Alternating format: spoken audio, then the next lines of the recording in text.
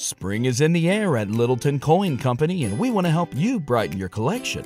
Visit us at littletoncoin.com all month long to enjoy 15% off your purchase. With a wide selection of coins, paper money, supplies, and more, Littleton Coin Company has something for every collector's taste. Use promo code SPRING at littletoncoin.com for 15% off your purchase all month long. Restrictions apply.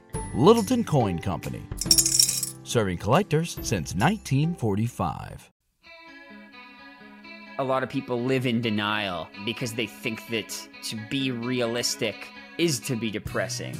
I'm Dr. Mike, host of Going There. It was the first song where I wrote about how I felt like my depression was killing me and I didn't want it. Going There breaks the stigma of mental health issues by having real, honest conversations with your favorite musicians, including Alessia Cara, Lizzie Hale, Jewel, Jason Isbell, Gerard Way, Lauren Gray, Shamir, and Bartees Strange. There was something there that was so raw, where I was like, wow, I can't believe someone would say that. Let's go there on Going There with Dr. Mike, brought to you by SoundMind Live and the Consequence Podcast Network every other Tuesday, wherever you get your podcasts.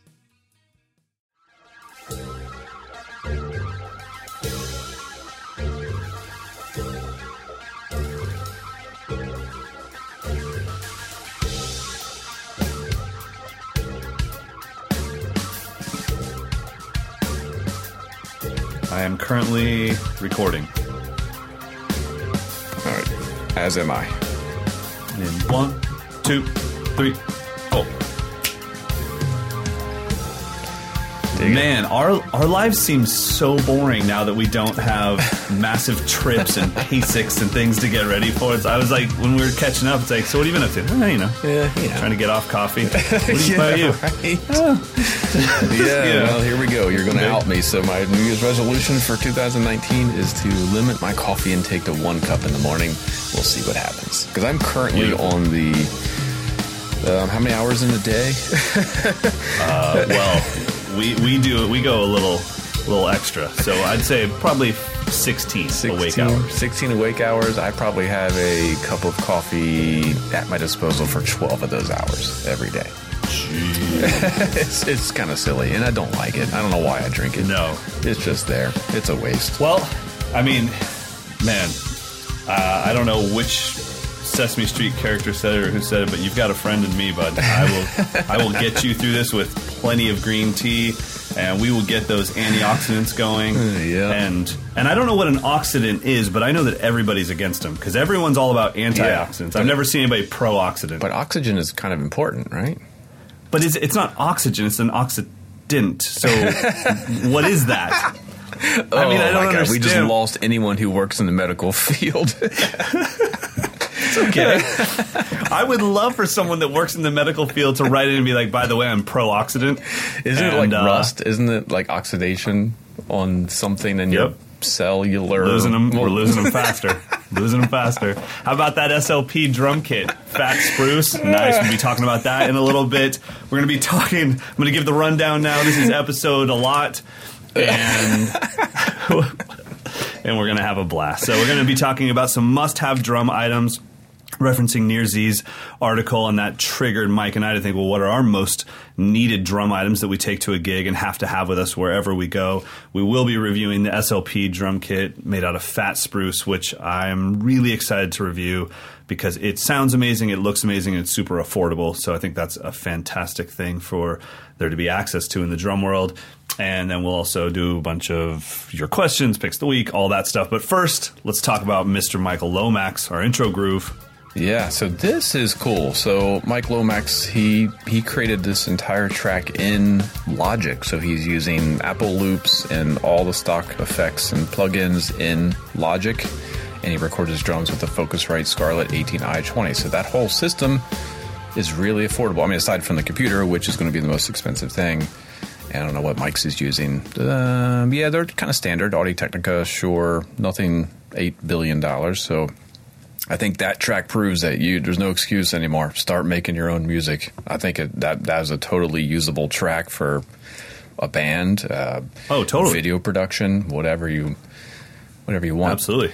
So he's using fantastic. What else does he say? He's got he's got an old Yamaha recording custom kit. Sounds awesome. I was just talking to someone the other day that as much as I love to think I like all these crazy vintage abstract drum shells. Birch just always sounds good. I think if I had to pick one drum shell to play for the rest of my life, it would probably be a Birch kit, like a recording custom. Really? It just always sounds good. It's not impressive. They record great. Yeah, I mean, exactly. And they're very focused. They have a focused sound. They do their job. All good. Yeah. There's nothing weird about it. So anyway, he's got Zildjian cymbals. That's an awesome track. Thanks, Mike, for stepping up the ante. If anyone wants to get the intro beat, then you better send us a full-on production from now on. Come on now. Don't scare people away. Don't listen to Dawson. You get out there with your iPhone and you just put it somewhere near the kit. We'll be fine with it. I want full productions. I like the people that write in and say, please don't feature me as an outro groove. You guys always forget about that person. Well, we don't mean to. We're just drummers.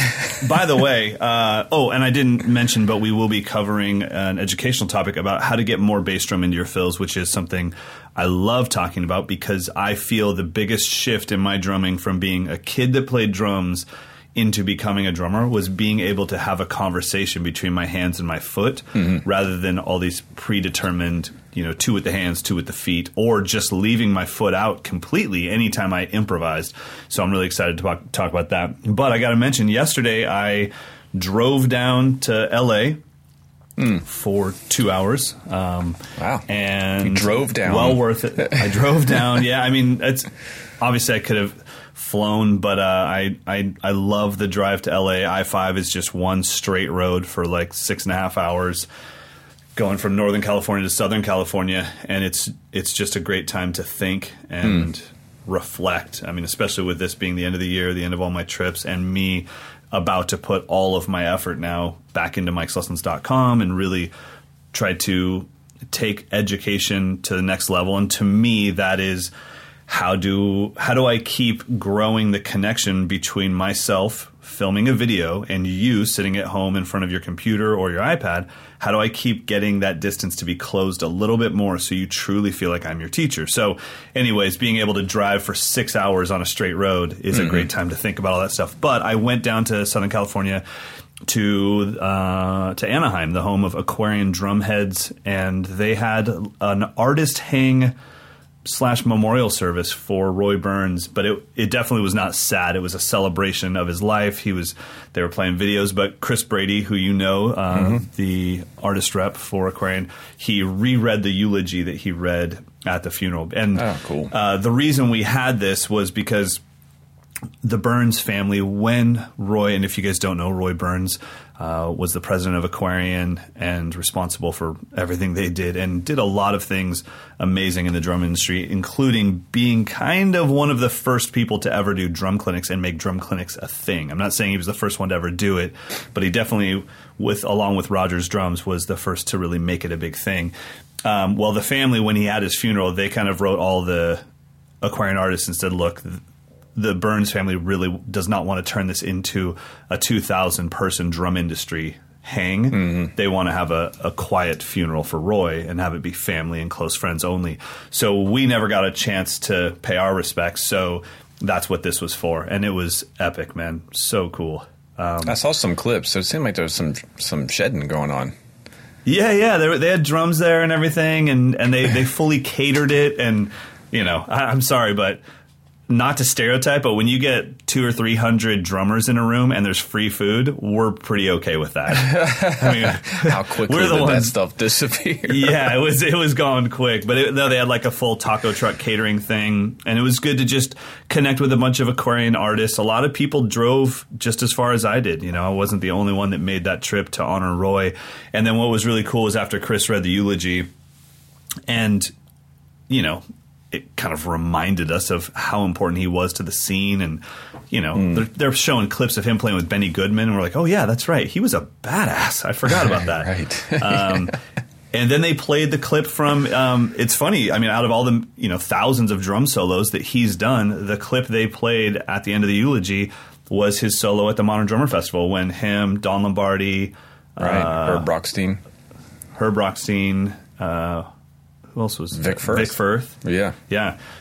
So they played that clip, and I got to say, the coolest thing was I'm standing around with a bunch of very modern drummers, guys that we all do. I'm standing there with Eric Moore and a couple other buddies and Nick Ruffini and stuff.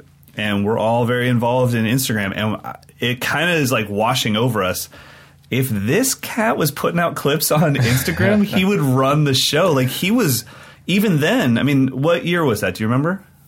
Oh, I don't remember. Late 90s, early 2000s? Something like that. But I if I'm not mistaken, that was Roy's last public performance. It was. Yeah. And he was not a watered-down version of himself. He was bad. I mean, I haven't seen that since that DVD came out or even videotape came out. And I just forgot, like, what a stud he was. Very powerful drummer. Even though he was a very quiet man, he could play. And he's doing all that Max Roach hi-hat stuff, but not, like, trying to do it. He's doing it. It was really cool. So it was a great day to honor an amazing person that had a huge impact on all of our lives and our industry in general. That's cool. So I've been kind of wondering, like, is anything shifting at Aquarian? Or are they staying true to his vision? Is everything? Yeah. Like, what's the I think status? that's the plan. I know that for me, as an artist and a fan, it's been something where I've wondered what is going on. Are you focusing mostly on accessories? Are you focusing on, drum heads? I feel like Evans has put a massive focus on let's innovate inside the world of drum heads. Mm-hmm. And I think that that's something that I want Aquarian to do as an artist, and I want to be a part of it. Like, I was sitting there thinking, okay, I always want a single-ply texture-coated head. You forced me into that about 2 years ago when we started this podcast. And I do love it. It gives me the snap. And I would say, more than anything, it gives me the feel that I want. Yeah. I enjoy the feel of a single-ply texture-coated head way more than a double-ply head. Yeah, exactly. But I still always put a gel or some tape on it. And so I would love to develop something with Aquarian. They have the Studio X, but I feel, which is like a single ply head, but with a massive ring underneath. Yeah, it's like a tape ring, isn't it? It's like different than the Remo like PowerStroke 3. Yeah, this is actually like a tape adhesive kind of thing, right? Yeah, and I feel like it's way too much for what I'm looking for as far as deadness. And I also feel like it gives me the double ply feel. So I would love to innovate with Aquarian and come up with something where it's just the answer to everybody's snare drum woes. It's like, look, you want that single ply feel, but you always put gels on it to kill it. Like, could the head do that and still have that feel? Because we can get the sound. I mean, I think we all put that Evans dry head on when it came out. It was I'm good. Is there a studio anywhere around? But it also, if you were trying to be very delicate and to have that feel of a single ply head, it didn't have that feel. And it wasn't supposed to. It was supposed to just do its job. So anyways, I think that I'm going to do whatever I can to help get Aquarian to, obviously, if they want to do accessories and all that stuff, that's great. But I also want them to constantly innovate in the drum head scene because I think they make great drum heads. Mm-hmm. Yeah, actually, my pick of the week is going to be one of their products. Just foreshadowing. Doggies. All right. Now, we did not set that up ahead of time. And all right. We totally did. Let's get into some stuff. Let's talk about some education. I don't care what you've been up to. No, is there anything that you have to talk about, buddy? Anything you want to get off your chest? Nah, man. Nah. I'm good. No. Literally no. I mean, I feel like it's funny because you're talking about you take these long rides to kind of think about what you're going to do next and kind of reflect on the year. And since I kind of got past the PASIC hump, I have not reflected on that at all. Like, it's kind of concerning me. Like, I haven't even, normally I replay scenes in my mind, like, to the point of insanity. And it's like, it's just, it happened. It was awesome. I'm not even thinking about it, which I think means I'm ready to do more. Like, it wasn't like, that was my big thing, and let me just relish the moment. Like, no, that was one thing. Now let's just keep doing some more things. I think if you relish it and get into it, then it does have a finality to it of like, cool, that was it. You won drums. Yeah, you're that was over. The peak. Yeah. Right. And it's funny. I felt the same. I remember calling Amber about it. It's the second I got off the stage at the UK drum show, which was my big one for the year, which it was the most pressure-packed one for the year. I felt nothing. I went back to the hotel and took a quick nap but I didn't replay anything in my head. And then I called Amber. I was like, I'm shockingly calm after playing this thing that I've been thinking about for a year straight. Right. And being nervous about for a year straight. And, you know, obsessing over. And honestly, after that, everything has been kind of gravy. The trip to Europe and the festivals in Poland and Spain. I was like, cool, I'll just do my thing. And so I think you're in a good place. I think if anything, you won't reflect on the performance. I think you'll reflect on the preparation for the performance. And what out of that do you need to do again to repeat something like that? Mm-hmm. And what kind of, it's like, cool, that was a little obsessive and I don't need to go that crazy. Yeah. And you'll find a balance, you know, or what could you take out of a certain part of your preparation and put into something else? I mean, for me, it's always a balance of public speaking versus drumming. Who's going to get the attention for this performance? If I'm playing in Spain, the attention needs to go to the drumming because I can't speak as much in a second language as I could if I'm, say, I don't know, at like Salt City Drums this Wednesday. Oh, you punk. Wednesday the 5th.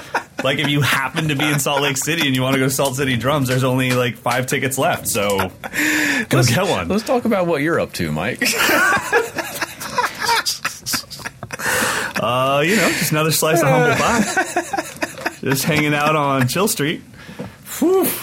I meant to mention in the beginning, and I don't know how to sneak it in, but I am playing there. I'd like to see you guys. Well done. That right. I need to go to that shop. It looks awesome. Hopefully, my friend Nate gets down there to hang with you during that. Cool, man. I'm really excited. Okay, well, if we're all caught up with each other, let's talk about getting some bass drum into our playing. And I think a lot of times maybe this gets shifted towards fills because bass drum generally happens to be in our grooves by nature. But I do remember specifically playing grooves that had a solid, consistent bass drum pattern. And then when I would do a fill, it was only my hands. And this is, you know, I'm talking about when I was a kid, but what's the difference between me being 9 and a 45-year-old that's only played for 2 years being 47? Well, no, he'd be 45, but he started at 43. Okay. You need to get on the green tea train, homie.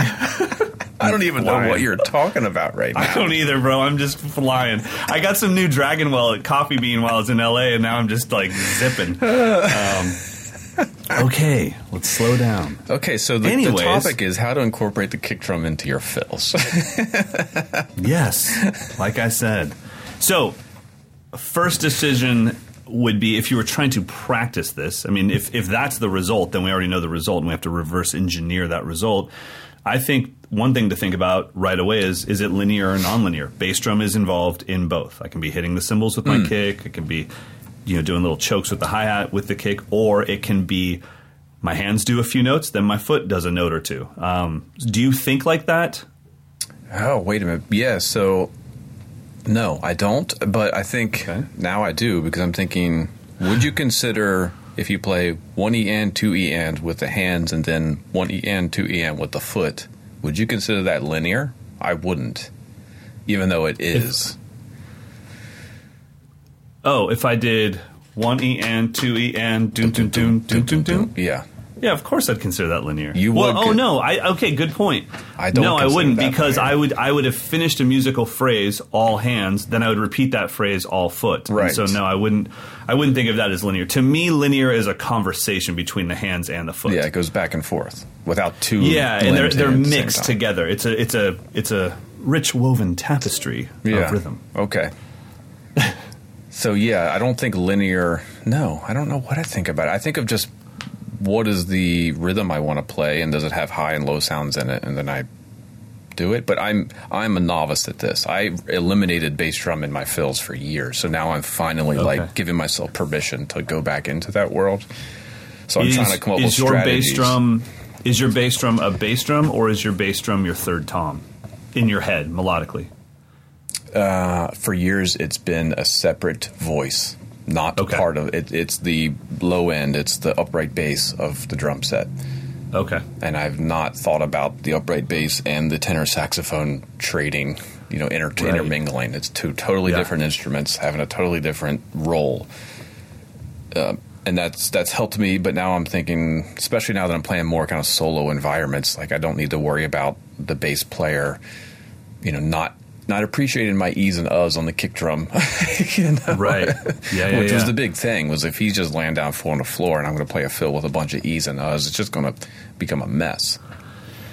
Yeah, I think it also it totally depends on what your practical application for drumming is. If 90% of the time you play by yourself, you don't really think of the bass drum as having any responsibility other than frequency, maybe. Yeah. But you don't really care where it lands. It's not going with anybody. But when it's funny, I think that's why a lot of people say, yeah, I learned this fill from YouTube or from your website, and then I went to go do it on the gig and it didn't work. And it's like, well, yeah, you played it with a bass line that didn't fit that fill, right. and that fill that you learned was very bass drum centric. So of course it's going to fight it. That's why I try to not learn specific licks or chops. I try to learn the concept that made the chop possible, and I explore that as much as I can so that when the musical situation presents itself, I can then bend the bass drum to fit the situation. So as far as practice, let's stay in the linear world for now.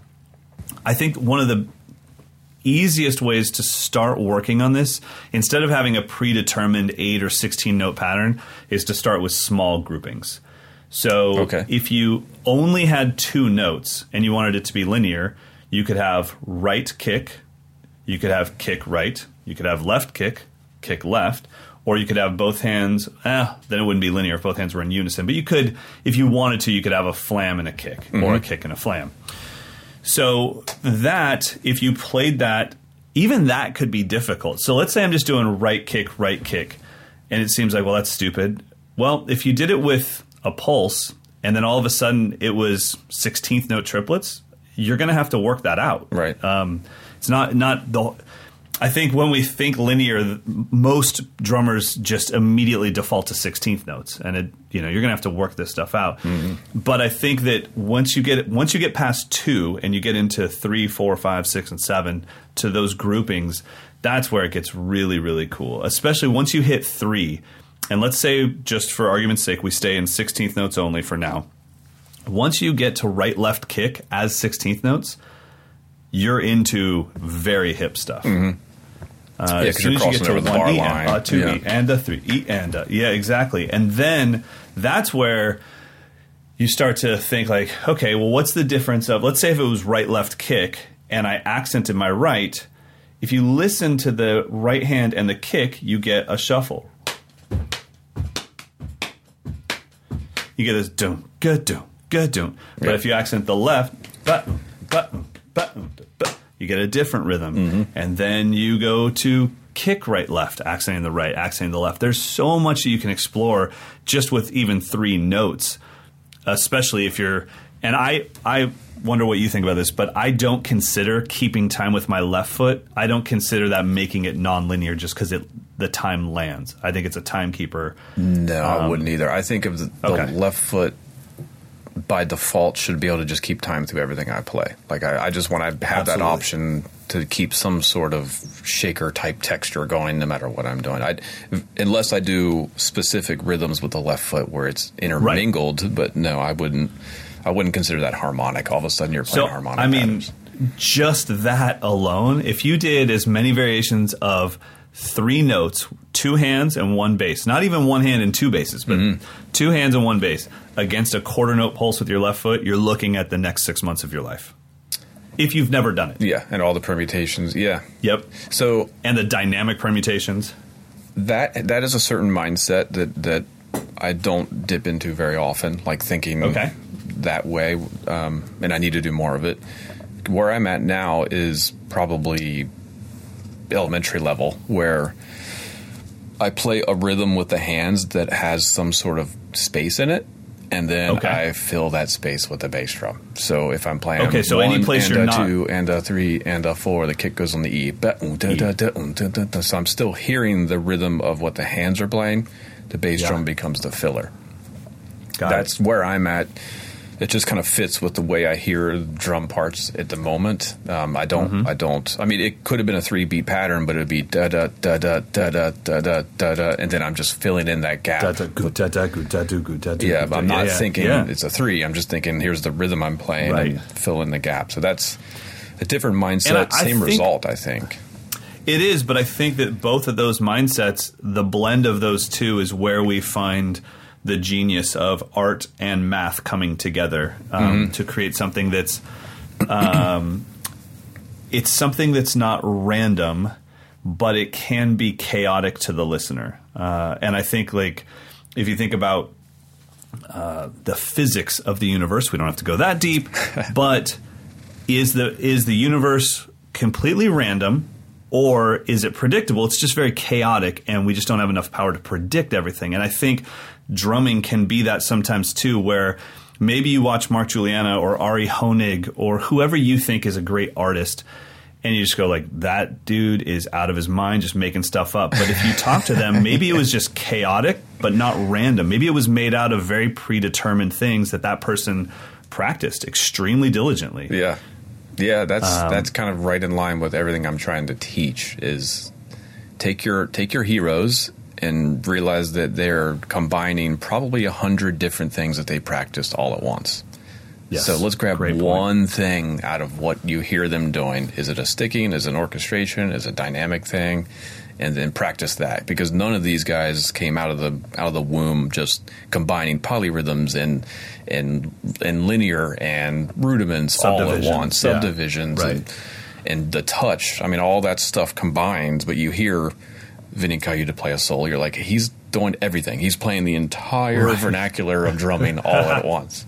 And for me, it's overwhelming. I'm like, well, I can never do that. Well, yeah, you can. Just take the one thing. He's doing single stroke roll between the right hand and the foot. Okay, well then that's the one thing we're going to focus on for a while. Yeah, I've that's been when people say what happens to you when you get uninspired. How do you get re-inspired? A lot of times it's actually that exact process. My go-to guy would probably be Dave Weckl, mainly because he's not a peer of mine. He exists in a stratosphere that me and my current drum buddies, we're not with that, even on an age level. We're just a generation or two behind that.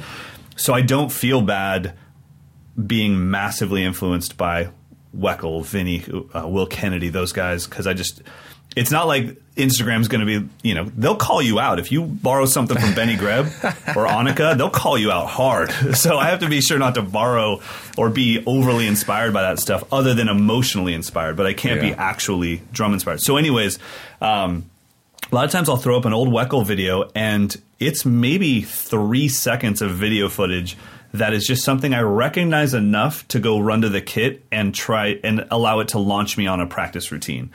But it's not that I'm ripping off a Weckl lick. It's just like, oh, wow, okay, I think that was Swiss triplet based. When was the last time I really tried to explore Swiss triplets on the drum set? Yeah. Or flam accents, I mean, maybe it's because I always do Swiss triplets. I'm asking, I never alternate them. I should try flam accents. Yeah, right. Or put the grace note on the drum instead of the cymbal, or whatever you're doing. That's a drumming thing. And then I also try to grab more kind of macro conceptual things.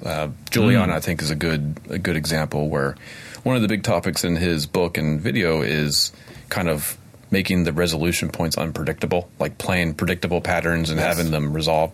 So rather than practice that, I said, well, why don't I play 4-bar phrases, and I'm going to end my stuff in random spots, but I'm never going to lose the 4-bar phrase. So I didn't go as far as he does and say end on beat 4. I'm just saying play 3 bars and then go back to the hi-hat, but that 4th bar, you're not losing track of the 4-bar phrase. So you didn't restart a new phrase so on bar 4. 16, you knew where you were. So I could play a 16-bar phrase, but it might be chunks of 3-bar phrases and 7-bar phrases, and never lose sight of that entire thing. So that's something recently really cool. that kind of happened. So yeah, I don't know how we got that there from how to play the bass drum, but that was literally something I did yesterday. I was like, let me just try confusing myself and see if my internal clock can keep me locked to the 4-bar phrases. Tangent Time by Mike and Mike has been brought to you by Dream Cymbals, makers of fine cymbals. Holy hell. They're not sponsoring this episode. Don't give them a free spot. You know what? They've sponsored enough. They get a couple free mentions every once in a while. But yeah, no, I think when it comes to, I think what we came to is a great resolution of you can do it by the numbers. You can do, I'm doing groupings of 3 or groupings of 5, and you can come up with all your permutations and work through them. And sometimes, to be totally honest, that's exactly what I have to do, because the the vision and the art just isn't there with me all the time. Sometimes it is, sometimes it isn't. So sometimes I have to be very mathematical and very methodical. But then other times I love the idea of what you said, you know, like, well, I'm going to play this rhythm and anything that's missing is going to be the bass drum. Yeah, and you don't really know what it is ahead of time. See, I think I'm kind of over way too far that way. I need to go back and say, all right, let's do more deliberate ideas and then see how I can get to the more abstract ideas. Because I think what's happening is I'm probably not even realizing it, playing the same crap over and over again because I'm only hearing these certain limited number of phrases. I haven't forced myself to like, what does a 5 sound like if you throw a 3 in the middle of it? And how does it resolve if you started on the E? Like, I haven't done that in a long time, and I think I need to dig way back. Yeah, I mean, the 5 is one of those ones that's just long enough and just weird enough that every variation sounds like a completely new world.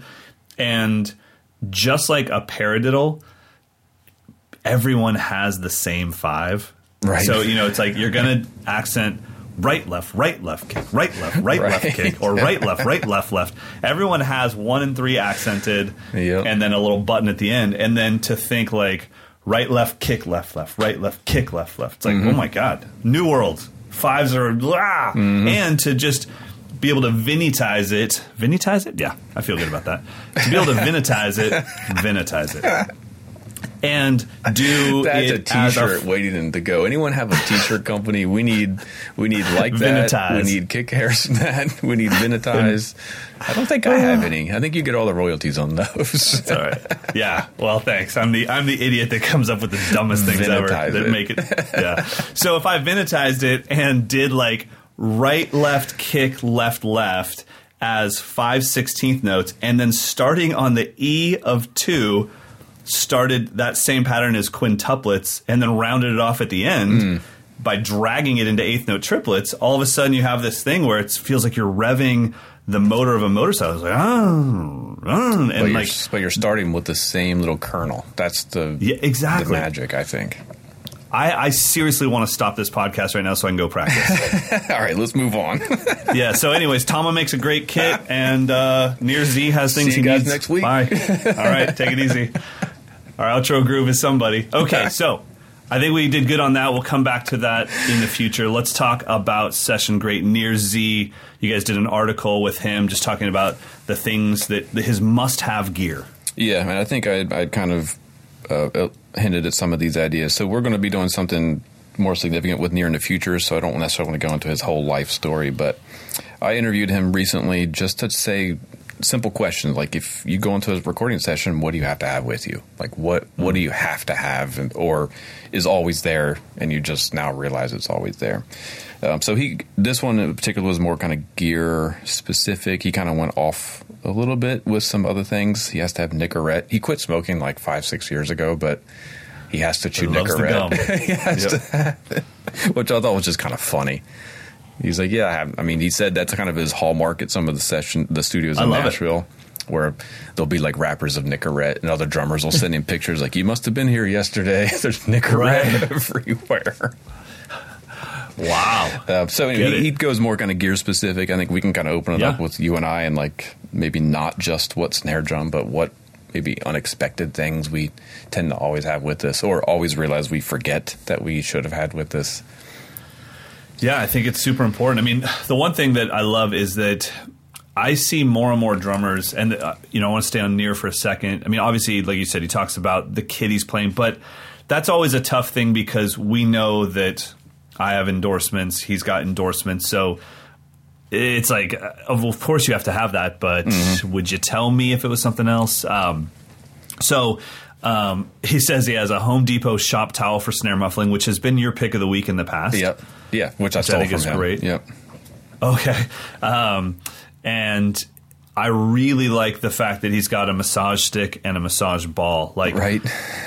It says that he needs to have his muscles loose to play this instrument properly, and I really, really like that a lot. Yeah, I'd originally downloaded the image of the back massager, but we didn't have space to put it in. It's like the weird question mark looking curled. One. Yeah. Yeah. Which I think I need to get one. Oh God. I just know that TSA is going through my luggage, and when they see that, I just hope they know what it is.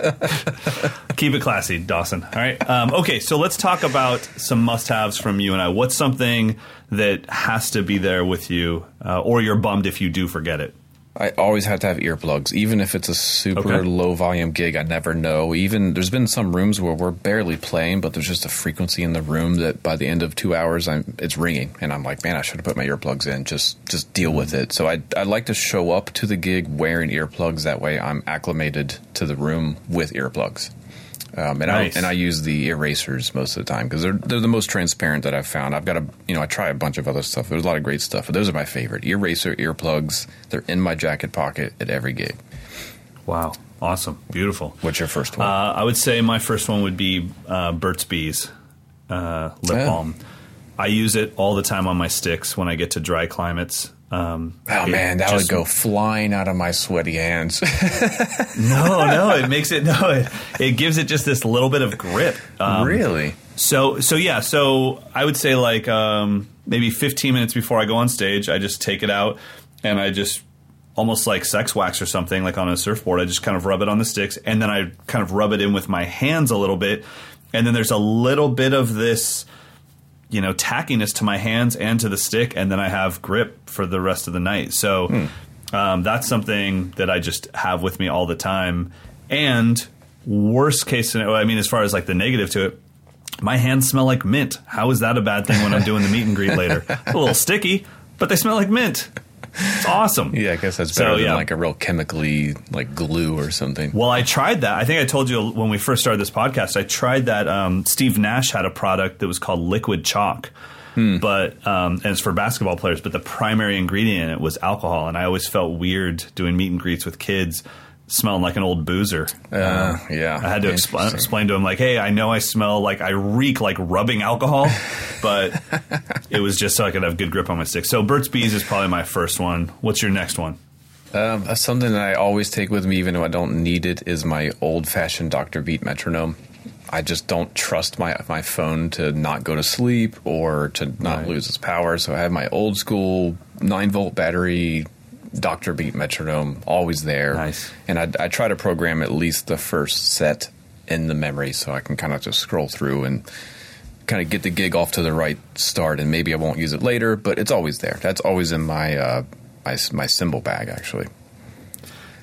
I don't want to go on a tangent, and I don't want to start this now, but we definitely should do a review on mobile metronomes, like mobile phone metronomes. Yeah. Metronome apps.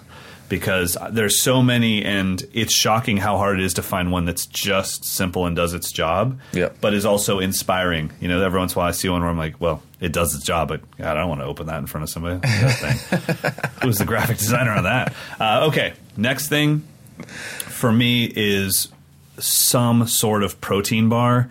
And Nearsy mentioned the same thing, but when I'm traveling internationally and I'm on someone else's schedule, there's nothing that can make me have a bad clinic more than being hungry. So I just have to be able to, at all times, get myself to a point that I'm not hungry. So I don't, I request protein bars to be in the dressing room, but honestly, in some countries, what they call a protein bar, we call like a Snickers. Right. And I'm like, well, yes, technically because there's peanuts, there's protein, but this is not what I was requesting. So I always bring my own with me. And it's just one of those things where, like I said, if I kind of in 15 minutes from playing, I can eat it, satisfy myself enough that I'm not hungry on stage. Because I don't get like angry hungry. I get almost like dizzy. Where I'm like, man, I am not able to think straight. I'm starting to use a lot of ums and pause words to buy me time to think. So protein bars are a big thing. You got something else? Yeah, along the same lines for me, it would be emergency vitamin C, vitamin B packets. And it's almost like a ritual that I have to have before a gig. Usually if it's a late night gig. If it's an early gig or if I didn't work all day and I'm kind of rested, I don't really fret about it. But if I know I'm going to have to be up at like midnight, 1 a.m., 2 a.m., I always have one of those before the gig. And it does give me an extra sense of clarity and just focus through the show. I don't get tired. I'm not and you're talking about the actual company Emergency, like the packets that you pour into water? The powder packets, the ones that have the most. Yeah, and it's got like a good B12 shot. Yep, and that just helps. It gets me through. I don't get to the end of the night thinking, man, I can't wait to go to bed. I'm just like, and it probably helps you with the 15 to 100 handshakes that you have to do at the end of the night. Yeah, right. Just a little boost to protect you. You're going to be shaking a lot of hands, so I think that's good. Well, last one for me would be my Canon 6D Mark II. I'm not endorsed by Canon, although if you're listening, I wouldn't mind it. But my Canon 6D Mark II, if you have noticed, hey buddy, if you have noticed in the last few times I've traveled internationally, I'm making nightly vlogs or daily vlogs, and that camera, it's more than a GoPro for me. A GoPro would be great, but it's only filming. This is a camera that I can take pictures of to remember my trip. It's a fantastic camera, but it's a great video camera, and I just take one lens. I usually take a 24 millimeter 1.4 lens, and the great thing about the 6D Mark II is that it has a flip-out screen. So as somebody that's holding the camera towards their face while walking down the streets of Spain, it's nice to be able to see that I'm in focus and that the focus has locked onto my face, instead of getting back to the hotel room and be like, great, that was my only time in Spain and all of my footage is blurry because I couldn't see my face. So the flip out screen is super important. So the 6D Mark II is my last pick. Sweet. Yeah. Is that even? Did we do 3 each?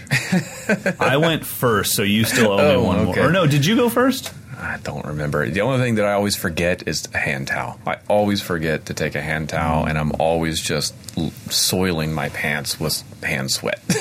Not soiling my pants. Holy crap, bro. I was like, dog, do you just not recognize the words flying out of your face? Did you see that Tony Royster little mini video that he posted the other day? He did like a short comedy sketch. I'm not going to ruin it, but it has everything to do with soiling. Just check it out. I did not, but I will check it out. Did you see Jerome Flood post him the voiceover of me? No. What? Oh my God! He got every Toyota Corolla person in the world mad at me. So he voiceovered one of my videos, and he's like, "Man, you can't play drums." But I play drums like this, and that's why I drive a Tesla. And you're driving a Corolla. And I was like, whoa, I love Corollas. They're great cars. I've rented them before. Everything's good about a Corolla. So, yeah. Everybody's fair game now. I talked to Carter right afterwards. He's like, he's like, that was funny, but I'm scared. Because if he's coming for us, he's going to bring the heat. I was like, well, it'll be personal. So, all right. Well, everybody, we hope that you guys have lots of must-have things. And you can always share that stuff with us because we haven't found out everything yet. So if you find something that gets you through the gig, let us know about it. Tag us on Instagram. We would love to see your must-haves. Now let's talk about some candy. The Tama S.L.P. Fat Spruce drum set. I'm excited to talk about this. I think this is an amazing kit.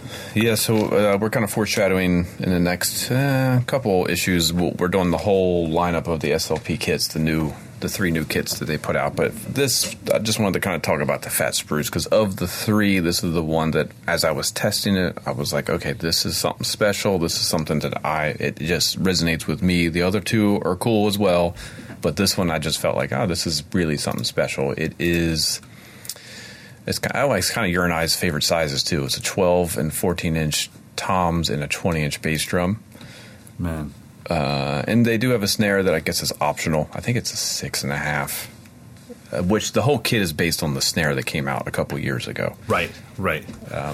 What is it's Spruce, but is it 100%? Yeah, it's 100% Spruce. Yeah, I mean, that's the thing is, I mean, obviously I've seen people use this as a veneer because it's almost as random and tight-packed in its grain as like a Babinga. Mm-hmm. It's not quite there where it's like little tiny swirls, but it is a gorgeous, gorgeous wood. So it's a great veneer to throw on a maple shell, but to make a whole kit out of it, I don't think I've ever seen that before. Yeah, I thought the color was great. It's like a dark brown, chocolatey brown. It's classic as all get out. And I mean, at this price point, the details are nuts. The little Tama engraving in the die-cast hoops. Hell, the fact that you get die-cast hoops for this price. Yeah. Die-cast tubes, mini tube lugs. They're, I can't remember what they call it, but their tom mount that's on the rack tom is you barely notice it, and it doesn't affect the resonance. I couldn't tell in any way, shape, or form. The direct flexi mount. That's what they're calling it. All right, direct flexi mount. So let's listen to it. But it's pretty cool when you... Let's listen to it.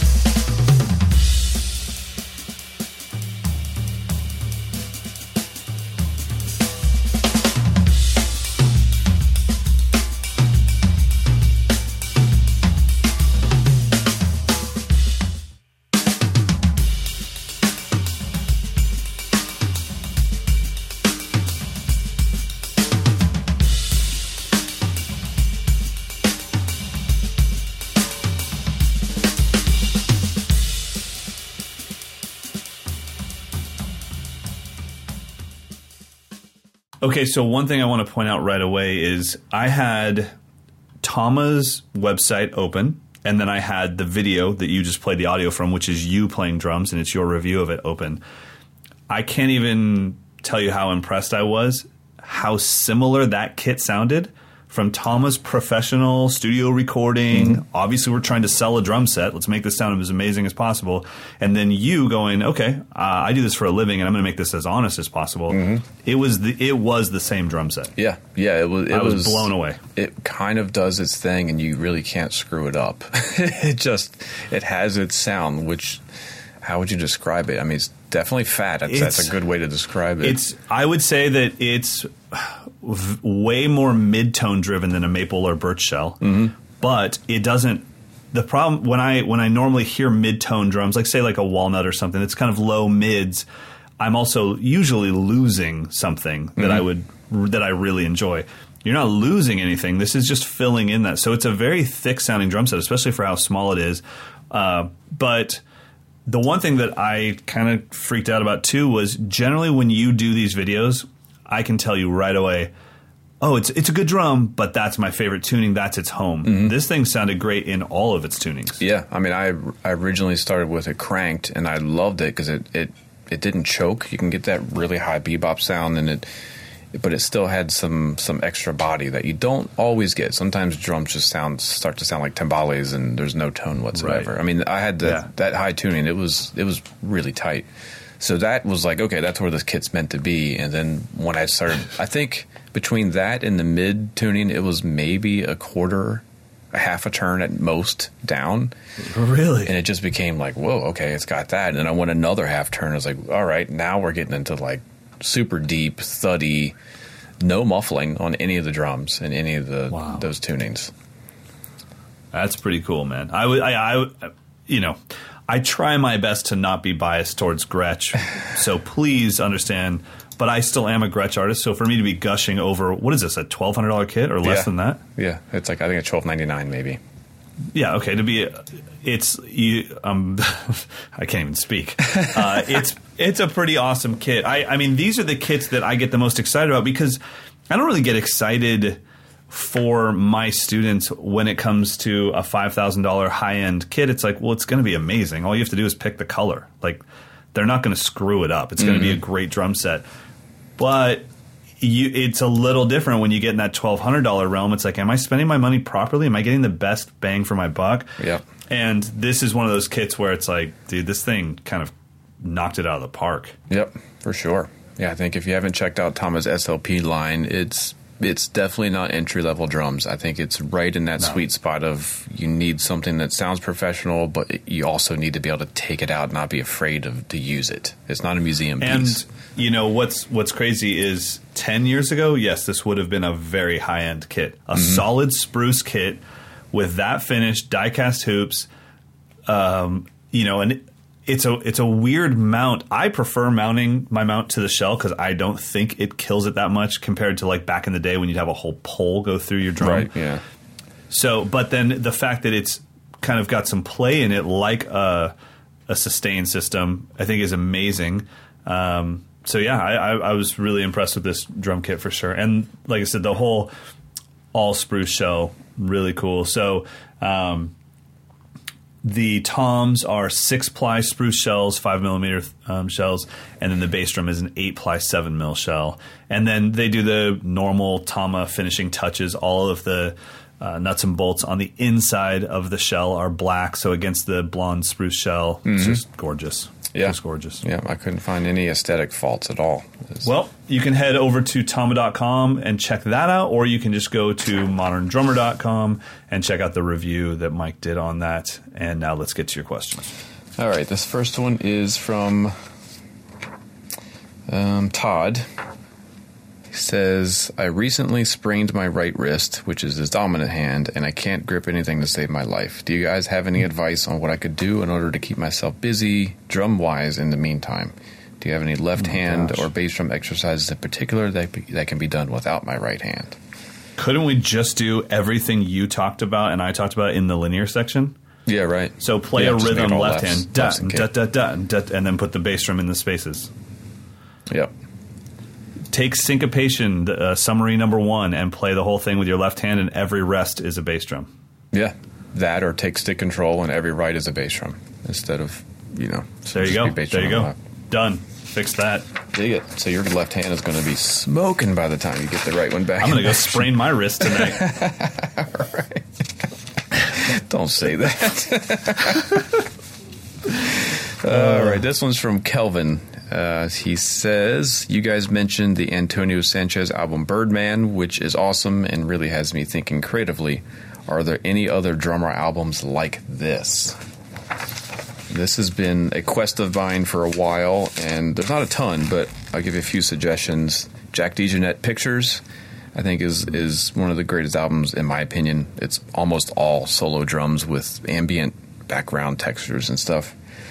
Ari Honig has a couple records where it's just solo drums. If you want to get more out there, check out Chris Corsano. He's got some really out but interesting records. Tony Oxley, if you can find anything that he's done, there's a number of them. Didn't we review a guy named Mark Heaney? Is that his name? Mark Heaney has a couple of records where it's drums over top of loops. A little, not quite the same as just solo improvised drums. And then for, the originator, check out Max Roach, Drums Unlimited. There's, I think, 3 or 4 solo drum pieces on there. But yeah, this has been a search of mine to find because I love that stuff. I love listening to it, not just stealing drum stuff. I'm kind of weird. I like listening to drums. You enjoy it. Yeah. But the irony is I don't like drum solos. Like, go to a show and watch someone play a drum solo. Sure. But if someone's going to, compose or improvise an entire hour on drum set, I'm into it. Wow, Whatever. That's really cool. Weird. I'm weird. Anyway. I'll take it. Next question. Which one should I go with? Okay, this one is from Matt. This is about the value of getting custom mold in-ears versus non-custom molds that offer the same amount of noise reduction. So the question is, you guys have a lot of experience with universal and custom molds, so would you please A-B the 2 models that he is asking about, which is the UE5s, Ultimate Ears, and the UE900. So the UE5s are custom molds, the UE900s are non-custom molds, both of which claim to offer 26 decibels of noise reduction. I mean, we could do pros and cons. I mean, is that how you want to approach this? My experience with even the high-end non-custom molds, it's not that I don't believe they offer 26 dB of noise reduction. It's that they offer 26 dB if you never move. Yeah. But as a drummer that's shaking your head, they're always coming a little bit loose. and then you're just constantly pushing them back in and pushing them back in. Even the best ones that I've found, where with a custom mold, once it's in, it's kind of in. The only time you hear noise jump in is when you yawn. Right. And it breaks the seal for a second. You're like, oh, wow, is that how loud we are tonight? Holy crap. Yeah. So I don't disagree with that. If you're just taking a plane ride somewhere, I think that either would be fine. But there's something about that seal that the custom molds offer that it just seals, and what you hear is what you get. I really enjoy it. Yeah, and I think from my experience, maybe it does actually reduce it by 26 decibels, but it's not evenly, like the frequencies aren't evenly being. So with custom molds, for me, the outside world is gone. Like there's almost zero sound, and which is ideal for a lot of things, recording and playing theater gigs and that sort of thing. Or on an airplane, you don't want to hear anything, put those in. Right. The non-custom molds, you're still getting a little bit of ambient sound, but it's not a satisfying ambient sound. Agreed. It's kind of low, mid-rangey, woofy, kind of cloudy. So your drums are going to sound weird. Yeah, to me, the ambient sound that's coming in is actually fighting with the sound coming from the in-ears, and it's actually making it worse for me. I think so. It's not helping me feel the moment. And you got to turn them up louder than you should. Yeah, and then I'm damaging my hearing. So, all right, let's get to our picks of the week. My pick of the week this time is something I think I've thrown your guys' way early on in the podcast, but I just broke it out again for a specific shot that I was trying to get of the drum set. And I think that this is going to be relative to all drummers out there. If you have an interchangeable lens camera like a DSLR, one thing that we're always trying to do, especially if you only have one camera, is get ourselves and the drum set into the shot. And if you have a cropped frame sensor, then that's not an easy thing to do. A very wide angle, like a 24 mil on a crop sensor, is going to be like a 35, and it's really hard to get. You'd have to have the camera pretty far away from your kit to get it and you and your face all in all at once. So there is a lens that is very affordable, brand new. It's like $399, or you could go to like a used place like KEH.com or Adorama and get it for about $299. And it's just called the Tokina 11 to 16 millimeter 2.8. So an 11 mil lens on a full frame sensor, that's like full blown fisheye. But on a crop sensor, it's cool. It distorts the edges a little bit, so it's going to bend the edges, but it actually does it in a cool way that it kind of bends your drum set into frame. And then you can always zoom in to 16 mil if you wanted to, or anywhere in between. But the main thing for all of you that are doing like the basement drumming thing, f2.8, that's the thing you want to pay attention to. That means that this lens lets in a lot of light, so it's okay if you don't have full-blown studio lighting. You're still going to be able to get it pretty bright without having to jack up your ISO, which then creates a ton of noise and artifacts.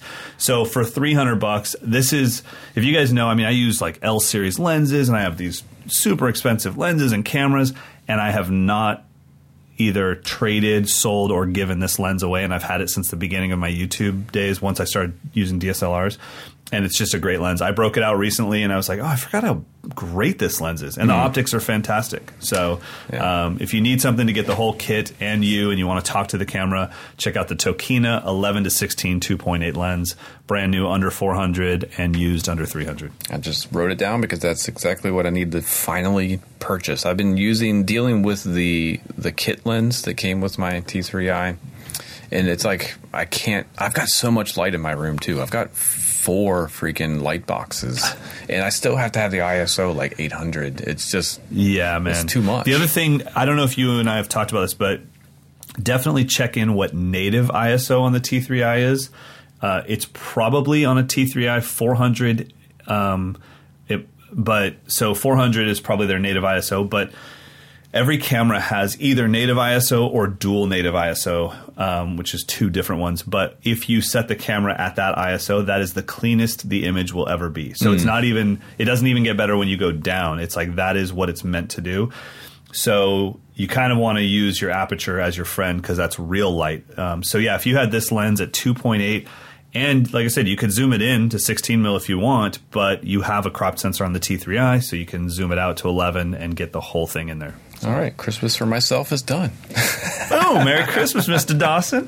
Vinitize that stuff. All right, my pick of the week is the Aquarian. What do they call it? If there's one bit of advice I would like to give them, it is to figure out how to call your coated heads in a way that's not just coated. What is the texture coated dot Single ply? head? Oh, yeah.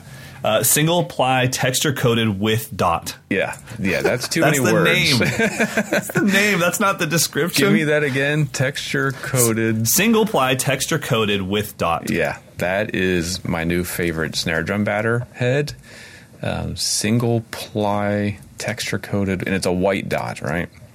Yeah. Does it matter? I don't know. Anyway, all that aside, it's a great sounding head, and it came stock on a drum that I'm reviewing now, and I was just really impressed with how kind of thick and dense it made the drum sound without killing all the tone and without making it just feel like I'm playing on like a piece of Tupperware. Awesome, man. So that's my pick of the week. One thing I would add to that is we were kind of discussing earlier about how they've really taken a deep dive into accessories. And the cool thing is they sell that dot by itself. So for any of you that want to just put it on, take it off, put it on, take it off, that's another thing to add to your stick bag. Like, okay, well, and it'll instantly give you, it's not full blown, fat snare drum sound, but it will mute it down quite a bit. What do they call that thing? Because I have one of those. I got to try that on like a regular single I think it's just head. called a drum patch. Okay, cool. Because they make a huge one for the bass drum, where if you break your bass drum head, you can literally throw this massive Mylar patch over the hole and play through the rest of the gig, and it'll be fine. All right, so my pick of the week is the removable Aquarian. No, the texture single ply texture coated with dot batter head it's a really great head. I think it's ideal for anyone who wants an open snare drum sound and doesn't want to have to put gel on it. It kind of gets rid of it. Just gives you a little bit of a extra point to the attack, which for recording is great. So it's my new favorite head. Love it. All right, well let's listen to some sweet grooves by you tell me, Patrick Carmichael. Oh, yeah. What do you mean, me tell you? So we've been talking about this all day. Patrick built a beat. He's doing all live drums and percussion. It's all in his practice recording studio in Brooklyn. So what's he say? First, I first played the track, alternating between two different feels on the drum set, then overdubbed a bunch of percussion to create the collage that we are listening to now. Dig it. Gotta say, these two beats for this week really up the ante. I know. That's tough. There's like somebody right now with like their Zoom Q2 and they're like, screw it. I don't care. Well, you know what I listened No. Keep doing it. What I listened to the other day for like an hour was the bootleg Vinny Colaiuta drum solo from a clinic, probably in the late 80s. And I mean, how was it recorded? With a handheld tape recorder? And it sounded amazing. Oh yeah, good point. It sounded amazing. So don't let that scare you away. Please send your beats. I'm only kidding. They could be any quality. Just do something fun. mdinfo@moderndrummer.com. Fantastic. All right, buddy. Well, have an amazing week trying to wean yourself off coffee. I'll send you some links for green tea and some rooibos and some oolong and different things you can try. All right. And in the meantime, everyone go out there, practice, and vinitize your licks. See you next week. Later, brah.